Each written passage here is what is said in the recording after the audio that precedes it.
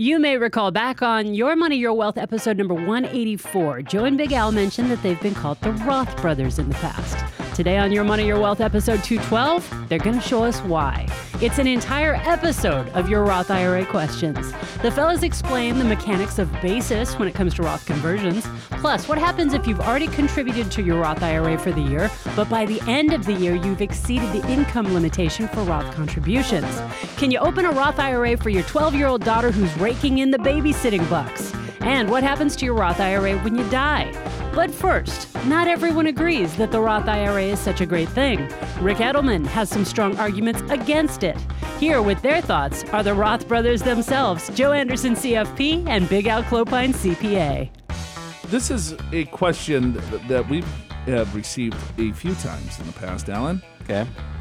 And this is from April from Illinois. Okay. We used to do a full segment on this, didn't we? Usually, what is Ric Edelman saying? Yeah, that was a long time ago. She's like, all right, well, what do you think of Ric Edelman's opinion of Roth IRAs? So, first disclosure, I'm a big fan of Ric. Al and I know Ric personally. Yeah, we do. That's a name drop. If you're not in the industry, you probably don't know what we're talking about. But if you're in the industry, you go, wow, yeah. Those guys know Ric Edelman. That's pretty good. I know him by name. How about that? Well, and he you're knows Big me. Al. He knows me by name when he looks at my name tag Yes. at conferences I go to. So, and yeah, I think there's difference of opinions in some of the planning that we do versus what his firm does. Yeah, I would say there's probably more similarities than differences, but we do have differences. I think our investment philosophy are almost right on. Pretty close, yeah. Pretty close there. Agree. I think when you look at Social Security benefits, strategies or claiming strategies to pension, to life insurance, all of it. But when it comes to taxes, we differ. Yeah, I agree with that. And here's the reason why I believe is that we are a smaller boutique registered investment advisor with CPAs on staff. We have a very strong financial planning process that monitors all the financial planning that goes through, and we spend a lot of money basically on very good talent to make sure that we provide a phenomenal product in regards to planning. Right, which includes a huge emphasis on income taxes, which most firms don't really do, including Ric's firm. And I think there's liability there. Yes, there is. Right? Yeah, we're taking a chance. We're not taking a chance. It's that we're giving value that most firms don't necessarily want to, because it's like, well, here, they can get tax advice from their CPA. Right. They can get their tax advice from their enrolled agent or whatever. They can do it on their own. We don't want to get in that business. We're in the business of helping them build their wealth through asset management. Right. 90% of their focus is more or less investment management. You can get a financial plan for Edelman or any of these other really fine financial planning firms for maybe a couple $100. It's not a financial plan, in my opinion. It's a cash flow analysis just to see if you're on track or not. And they might run a couple Monte Carlos, and it'll take them 15 minutes to put together. And it really helps them to identify how many other assets that you have, really to see, okay, well, what can we do and how much money can we manage? And I think that's a fact with a lot of firms. And there's nothing wrong with that, because they're helping them, create a net worth statement, which is key, and then looking at, well, what do they need to do with the net worth to help them grow? And if their firm's helping them build wealth, well, God bless them. We take a little bit different stance to say, okay, well, yes, building wealth is key, but how can you also build wealth from things that you can control? And taxes, in our opinion, are a huge thing that you can control. And so the biggest emphasis that we made since day one with Peer Financial Advisors is that, all right, we want to have coordinations of different professionals, CPAs, attorneys, certified financial planners, money managers, all sitting around the same table looking at things with an objective viewpoint. And I think that's what made us one of the fastest growing financial planning firms here in the nation. April from Illinois, she had sent us a little excerpt from, I think, Ric Edelman's. And did they change his name too? Is it now Edelman Financial Engines? Is that the official name? That I don't know. Okay. Sent that to us about his opinion on Roth IRAs. If you've ever listened to our show before, you probably have gathered that Al and I are pretty large fans of Roth IRAs. And so she wanted to get our opinion. And so let me read this real quick of what Edelman says about Roths, and then we can rebuttal here. From Edelman, he's like, first ask yourself, what's the goal of investing? Why put money into an IRA in the first place? Obviously, the goal is to accumulate wealth, as much wealth as you possibly can on an after-tax basis. The question then becomes, what type of IRA produces more wealth, the traditional or the Roth? The answer might surprise you, says Edelman. If you run the numbers on a spreadsheet, what isn't hard to do, you'll quickly discover the answer is neither. It's a wash. There's no difference. If you convert to a Roth, you trigger a tax immediately, but converting won't increase your wealth. So why pay a tax right now that you don't have to pay? Let's stop there, Al. Okay. Let's break this down. What's he talking about? So he's saying, so you pay the tax now, and then you've got lesser to invest, right? Or you don't pay the tax, you got a higher balance, but then you pay the tax later, a higher tax. But when you do the math, all things being equal, you end up with the same net number. So, for instance, if I had $100,000 in an IRA, and let's say I had $25,000 outside of my IRA. So I had $125,000 total. Okay, so that's your net worth. That's my net worth. $100,000 in an IRA, $25,000 in a brokerage account. Got it. Okay.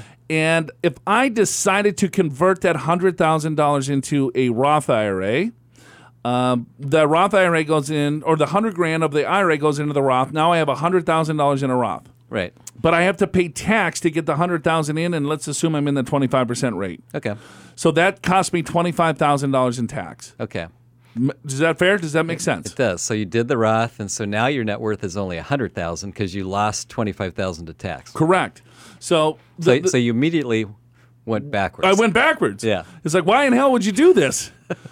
So $125,000 is my net worth, and then if I did the Roth conversion, I have to pay the tax up front to get that money to grow tax-free. Right. So now I have $100,000 in the Roth. Sure.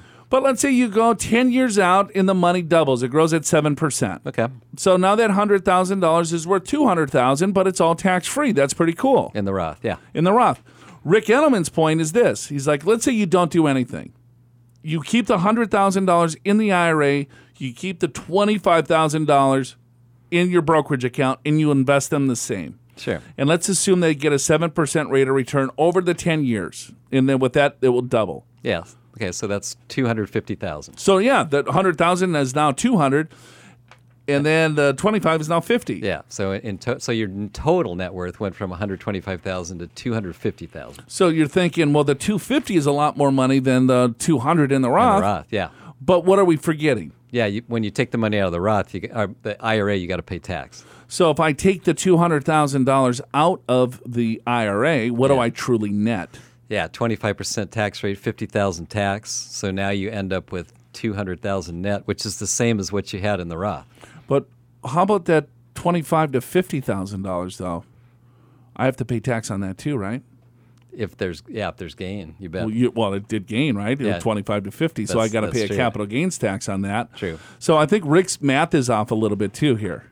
Well, and plus, I mean, that's like a lab textbook case. Yep. There's so many other variables that make this so much better. But that's our starting point.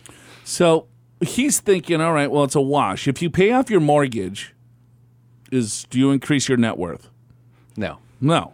Because you took one asset and reduced a liability, so you got the same net worth. When we look at Roth conversions, that's how we look at it, is that we're paying off a mortgage. We're buying our partnership back from the IRS. Yeah, because you got to look at your IRA as though it's not all yours, because there's a tax component when you withdraw the funds. So there's a mortgage on the overall IRA, and so you're trying to figure out what's the best way to get rid of the mortgage or reduce the mortgage as much as you can. Sure.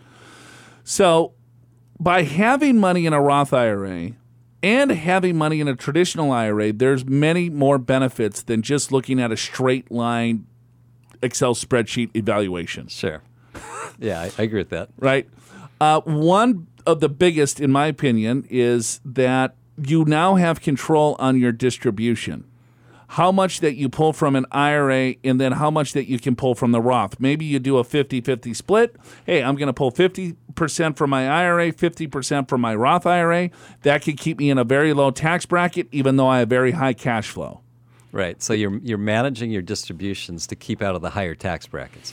That's one. Two, there is no required minimum distribution in Roth IRAs, so that money can continue to compound for my life, spouse's life, kid's life. Right. Pretty good. Number three, asset location.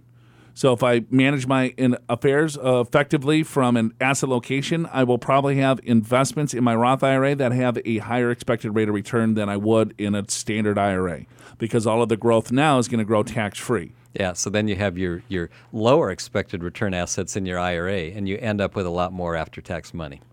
So when I'm considering now the tax code itself of the tax reform has reduced marginal rates, 5 of the 7 marginal rates are now lower. Are lower. So and some of them by a fairly large margin. Tax rates are cheaper right now. So does it make sense for me to pay a cheaper rate today than wait and pay a more expensive rate in the future? That makes sense to me. It does. That's another, I think, a win for doing Roth. Especially right now, because very few taxpayers are subject to alternative minimum tax, which substantially increases the tax rate. Plus, we have lower rates. Then, Joe, you combine that with it's not there's other tax planning strategies that you can do to lower your taxable income that allow you to do Roth conversions in yet a lower tax bracket. You just have to know what they are. And if you put all of these things together and you do this same mathematics, you come out much better doing the Roth IRA. I will say if Congress, our government, decides to tax Roth IRAs... Well, let me finish what he wrote here. Okay. He goes, you also asserted that the Roth avoids the requirement to take distributions starting at 70.5. So I'm reading back to Rick's here. Okay. Can you count on that forever? Be aware that President Obama inserted language in the 2015 budget that would require distributions from Roths at age 70.5, just as with traditional IRAs. So Rick is saying, hey, you know what? You like the fact that there is no RMDs? No. They might change that. They're going to change it. Barack Obama tried, but he failed. But maybe Trump can do it, or whoever's next. So that's one of my fears about Roth, says Rick. The government could change the rules at any time and do it retroactively. If you won't reach age 70 for another 20 years, you'll go through 10 Congress and maybe 5 presidents. Are you sure they won't ever change the rules? Consider that Roth will hold trillions of dollars by then. Money that's currently tax-free. That's a pretty tempting target for a legislator trying to generate tax revenue. All right. So what do you think? Changing the rules on RMDs, Al? I would say the changing the rules on a Roth to have RMDs, that could happen.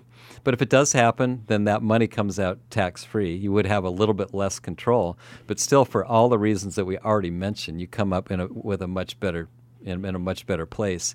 I think the bigger concern is, will they change the whole structure and say, you know what, Social Security never used to be taxable now, and Roths are not taxable. Now Social Security is taxable. Let's make Roths taxable. And I would say that's highly unlikely for that, just because whenever they've made changes in retirement code before, they've always grandfathered the old stuff in. You know, last comment on this is that most of the younger generation, the millennials, are putting most of their dollars into Roth IRAs. And so his argument here of saying, hey, you know, in 10, 20, 30 years from now, there'll be trillions of dollars in Roth IRAs. You don't think they're going to change it?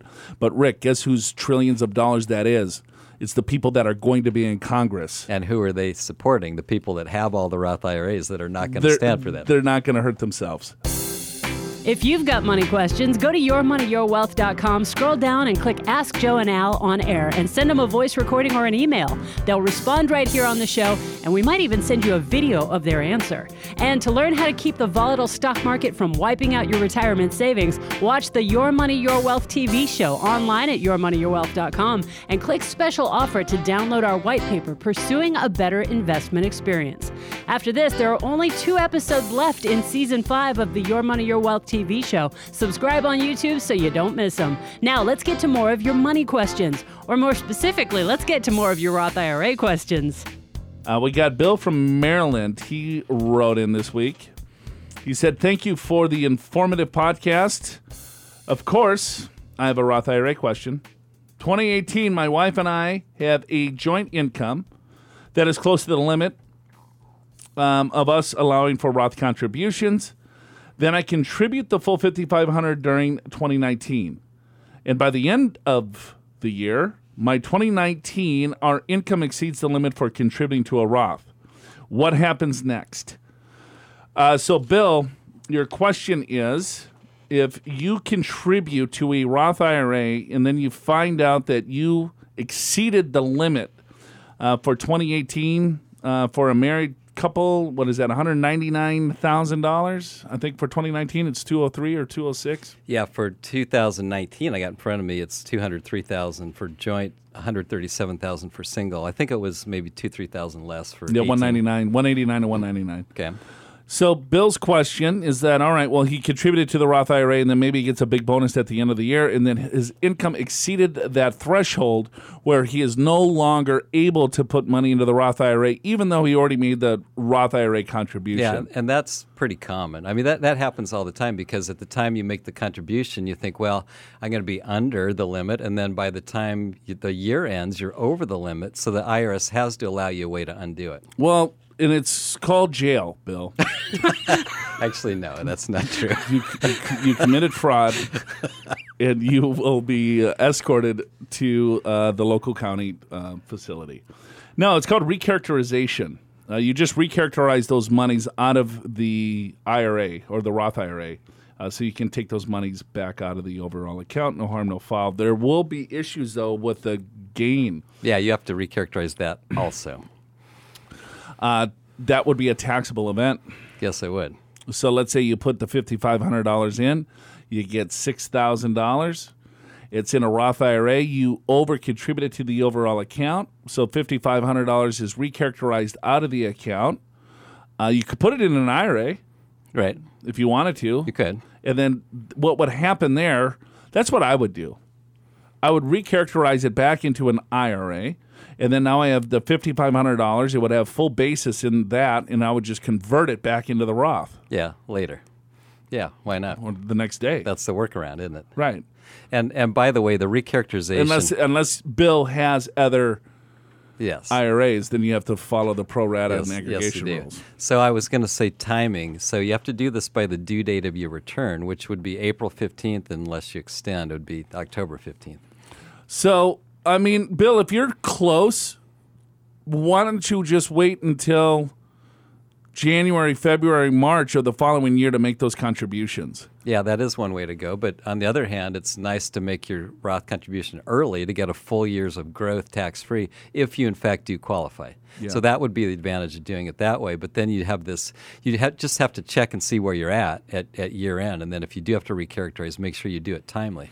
So you recharacterize, and then the gains that come out will be a taxable event to you. Yeah, and if you don't do this timely, then you get excise taxes and other penalties. So just be aware of that. Yeah, if you keep it in the Roth when it shouldn't be in the Roth, it's 6% per year. Right. Excise tax of the balance. So, yeah, and you know, the IRS is getting a lot better at looking at balances, and you know, with the new 5498 form. Yeah, they're getting more information Right. from the custodians. So yeah, I would agree with that. I think they are getting better. We got David from North Carolina, the Tar Heel State. Hi, guys. I have a question about federal taxes on non-deductible traditional IRA contributions in moving money from a 401k to a Roth. I'm going to use roundabout numbers to try to simplify my example. All right, David, what do you got? Let's say I have made $20,000 of non-deductible traditional IRA contributions. So first of all, what a non-deductible IRA contribution is that anyone can contribute to a traditional IRA. And if you make too much income, you can no longer take the tax deduction. And it's about $66,000 if you're single, about $121,000 if you're married, something like that. Yeah, you are in the ballpark. So for 2019, 123,000 married, 74,000 single is the upper limits as to what you can deduct. Okay. So he's assuming he's going to make this $20,000 IRA contribution, does not take the deduction. Sure, because his income was too high. The account has no net gain or loss and still worth $20,000. This is the only IRA money I have. I also have a 401k plan with $200,000 and am no longer working. I would like to gradually migrate that 401k money to a Roth. Also assume this 401k account has no net investment gain or loss over the coming years. All right. I could roll the entire $200,000 into an IRA and then convert $20,000 of it each year. My understanding is that the first year, about 91% of the $20,000 would be treated as taxable income. The second year, 90%, down to 50% when the IRA has $40,000, and no taxable income in the final year when it has $20,000. If my math is right, in total, about $141,000 of the $220,000 of the two accounts will be treated as taxable income. No, your math is. I don't know, David, where you're getting your math from. But let's stop there because I do know how he got it, and it's not correct, unfortunately. So what he's doing, Joe, is he has taken the $20,000 basis and keeping that flat the entire time. He's keeping the $20,000 basis flat. Yeah. So here's what you're missing, David, is that first year when you do that conversion. So $20,000 is basis, $220,000 is the total. So you divide the 20 into 220, and you get that you get 9%. Right? So in other words, 91% is taxable, 9% is tax-free. I mean, that's the way that works. Now, that's in round numbers, it's about $2,000, just to keep it like super simple. So the next year, now your basis is $18,000, not $20,000. You have to relieve your basis on what went over to the Roth tax-free, so that your 91% will stay fixed all the way through the whole thing, assuming that the account didn't grow. Right. So I guess, David, because he said that, right? My account's not going to grow. So let's just assume that. Sure. It's going to be 91% the entire time. The whole time. The whole time. The whole time. In the last year, when you have $20,000 left, you'll only have $2,000 of basis, right? So that's the math. But I like the creativity. Yes. Which now means the next paragraph is NA.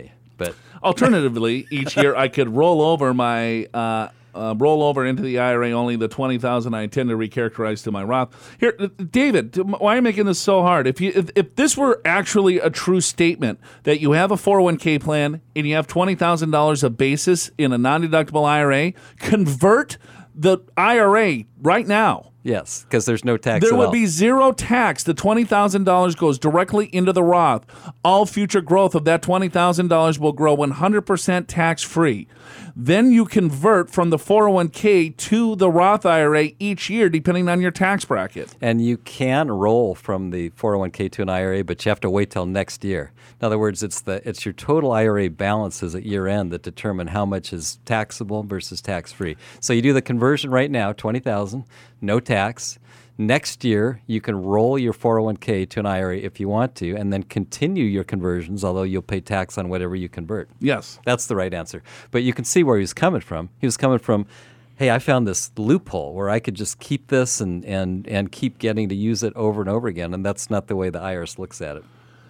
So, I don't think I got to read any more because it's all... We already answered it because the alternative is incorrect too. Right. So, sorry, David. Hopefully that helps. But if that were if you wanted to continue to work, let's say, or work part-time, I would still tell you to keep your money into the 401k plan, because then what you could do is you could continue to do the non-deductible IRA contributions and then continue to convert them year after year after year with zero tax. Agreed. Because you still have basis in that IRA. Everything else is in the 401k. The IRS is not going to look at the pro rata and aggregation rules. And so if you want to double-check Al and I's answer via the code, just look at the pro rata and aggregation rules of conversions with basis. So then that will give you a better idea, too, if you don't fact check. But I love the creativity. I love the fact that at the end he says, thanks, I enjoy the podcast. Well, thank you, David. All right. We got Ted from San Diego. Ted says this, hey, thanks for the quick retirement calculator guide, Alan. My question is, in step 1, the tool uses net income as a guide, but that would not factor taxes on deferred income, pension, or Social Security. Would it be safe to multiply step 1 by 1.4 for California if one wanted to have $120,000 per year net? So break this down for us in a minute or two. What the heck Ted's talking about? Well, Ted is talking about a calculator I put down, but which, by the way, is on our website. It's the Quick Retirement Calculation Guide.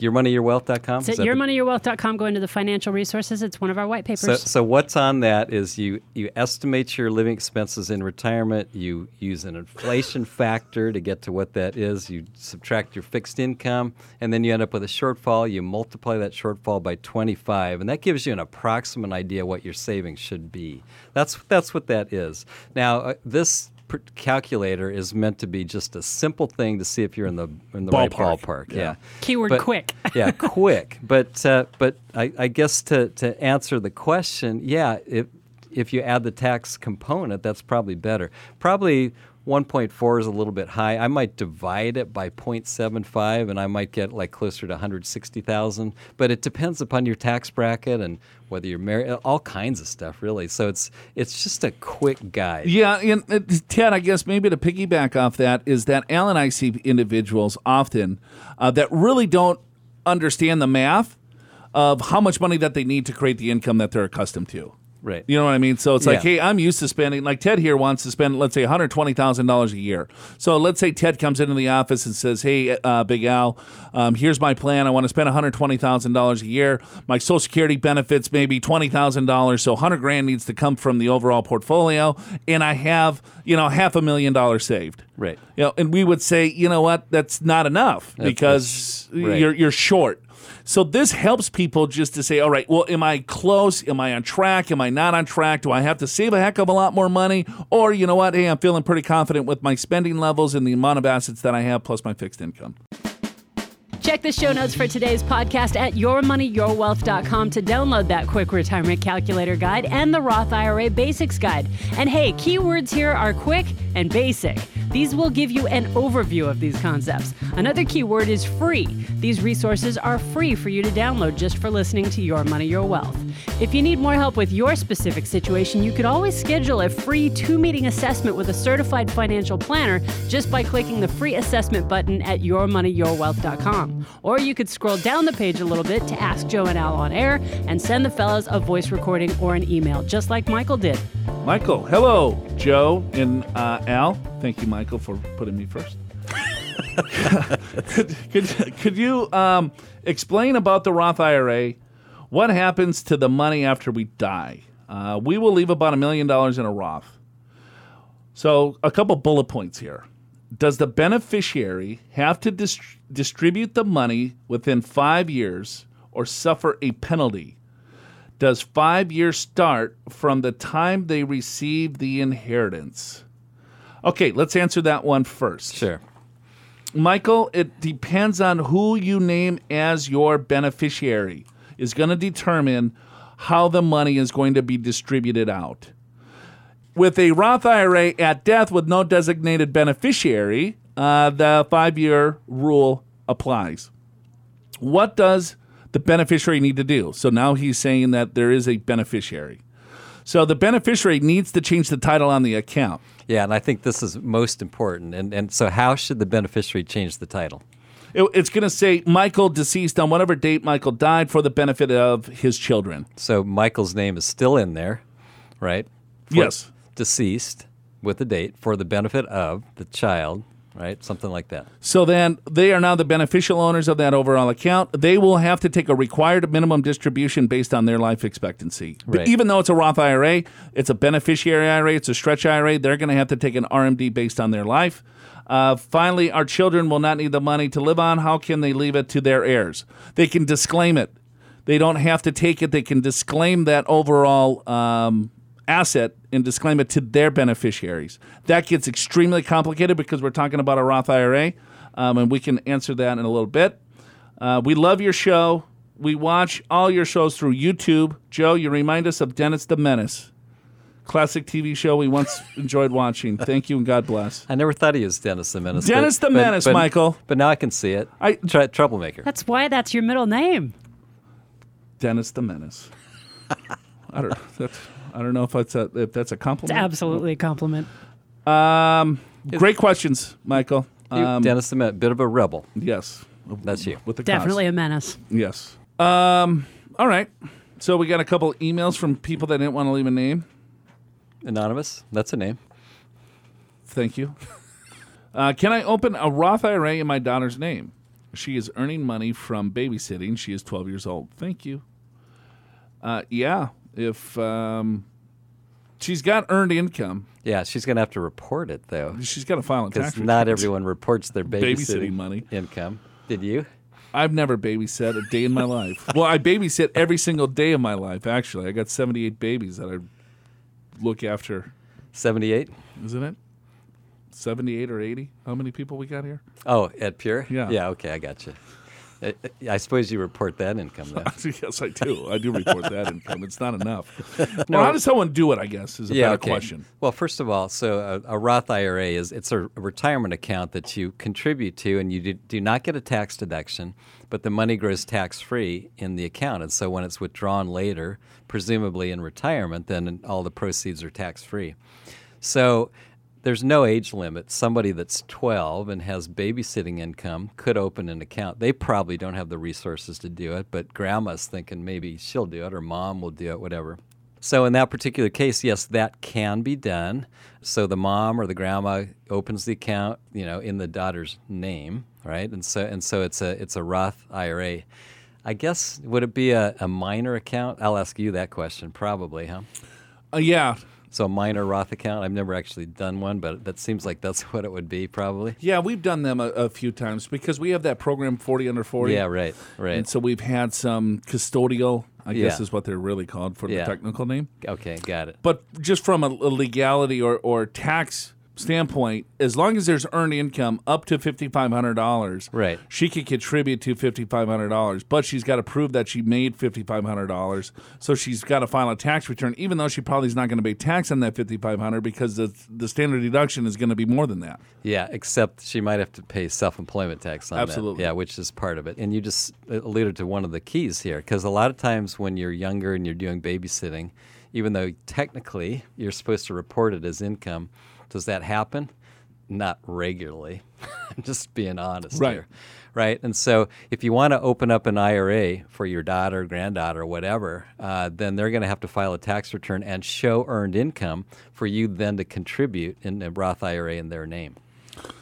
So it's worth it. Yeah, and the way it works, so let's just say she made $2,000 babysitting income, then you could open up a Roth IRA for $2,000. You can't do any more. You could do less. The maximum is $5,500, right? And so if she earned up to that amount, you could max it out. But otherwise, you're limited to the earned income. So get her to file a tax return, and then she can file the higher of the two, $5,500 or $6,000 for 2019, or her earned income. Yeah, now sometimes what folks do, if they have a business, so they get their kids on the payroll, as long as they can justify the kid is earning wages. wage. Yeah, doing something for that wage. Yeah. And it's appropriate pay. Kid can't show up for 1 hour and get paid $10,000. It doesn't. It's not going to fly with the IRS. So they actually have to be doing something bona fide and getting fair pay for that. But once they do that, so it's income to the child who's in a low tax bracket. It's a deduction to you as the business owner, and now the child has earned income that you could open up a Roth account for them. This is particularly important, I think, Joe, when kids are in college or close to college. You put your kids on the payroll, you get a tax deduction, and then they pay tax on it, but they have a low tax rate, and then they take the money that they're making from the business and they use it to pay for college. And in a roundabout way, you sort of pay for college expenses and get a tax deduction that way. Yeah. I mean, this only applies to small businesses. And then, Sure. I mean, there's been all sorts of ideas that come across our desk is, well, I'm going to create an internet business, Right. right? That's not really a business. Yes, right. And we're going to create expenses, and then I'm going to put the family on a payroll, and then we're going to create the payroll and run it through. And Right. No, we see that. Yeah. So if you have to have a profit motive. And the way to show a profit motive is actually to make some sales, right? So how many years, what's the leniency here for me being a really bad business owner?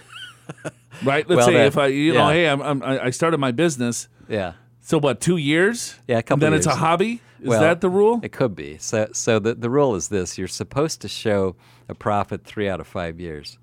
Otherwise, the hobby loss rules could come into play. But as a longtime CPA watching the IRS administer this rule, you could be a great business owner and lose money for 10 years because you're developing a technology, or like some of the drug companies that are trying to discover a new miracle drug. It may be 20 years before they actually make a profit. So that really is not so much the issue. The issue is that if you are not making a profit in 3 out of 5 years, you better be able to show that you have a business. Right? In other words, it can't be, oh, I'm a coin collector and I'm going to make money selling coins, and 5 years go by and you never had a sale. That's what they're trying to get at. Right. Well, we have a client that does very well collecting buttons. Yeah, that's right? true. You're right about that. You know? Yeah. It's So like, it can be done, and I mean, these are pretty rare buttons. But the first time we heard it, we're like, buttons. Yeah. And I thought I Right. was like, really, Barry, buttons? And then, yeah. And then all of a sudden, it's like, wow, man, you can make a lot of money. Yeah, apparently. Who knew, right? Yeah, she's killing it. I need a button on one of my suit. It broke. I need to call her up. Well, that would be kind of cool because you could get a very. I could get a really Might cool be a really button. expensive button. like a $10,000 button. Yeah. Big ass suit. I'd make her year. Yeah. It'd make you look like a D-hole. Well, and that suit has, gosh, it has the 2 coat buttons, and it probably has 4 buttons on each sleeve. And or you 3 lost them all? buttons. No, just one. But I want to get a matching set, so Well, that might cost $100,000. And if you good. get fancy buttons, then you have to worry about them falling off too. True. Yeah. Okay, that's it for us. We'll see you again next week. For Big Al Clopin, I'm Joe Anderson. Show's called Your Money Well. If you've got money questions, go to yourmoneyyourwealth.com. Scroll down and click Ask Joe and Al on air and send them a voice recording or an email. They'll respond right here on the show. And if your question's a good one, I'll send you a video of their answer. Check today's podcast show notes at yourmoneyyourwealth.com for links to share and subscribe to the podcast on Google Podcasts, Apple Podcasts, Spotify. You can listen on YouTube or on your favorite podcast app. Your Money, Your Wealth is presented by Pure Financial Advisors. For your free 2-meeting financial assessment with a certified financial planner, just click the free assessment button at yourmoneyyourwealth.com.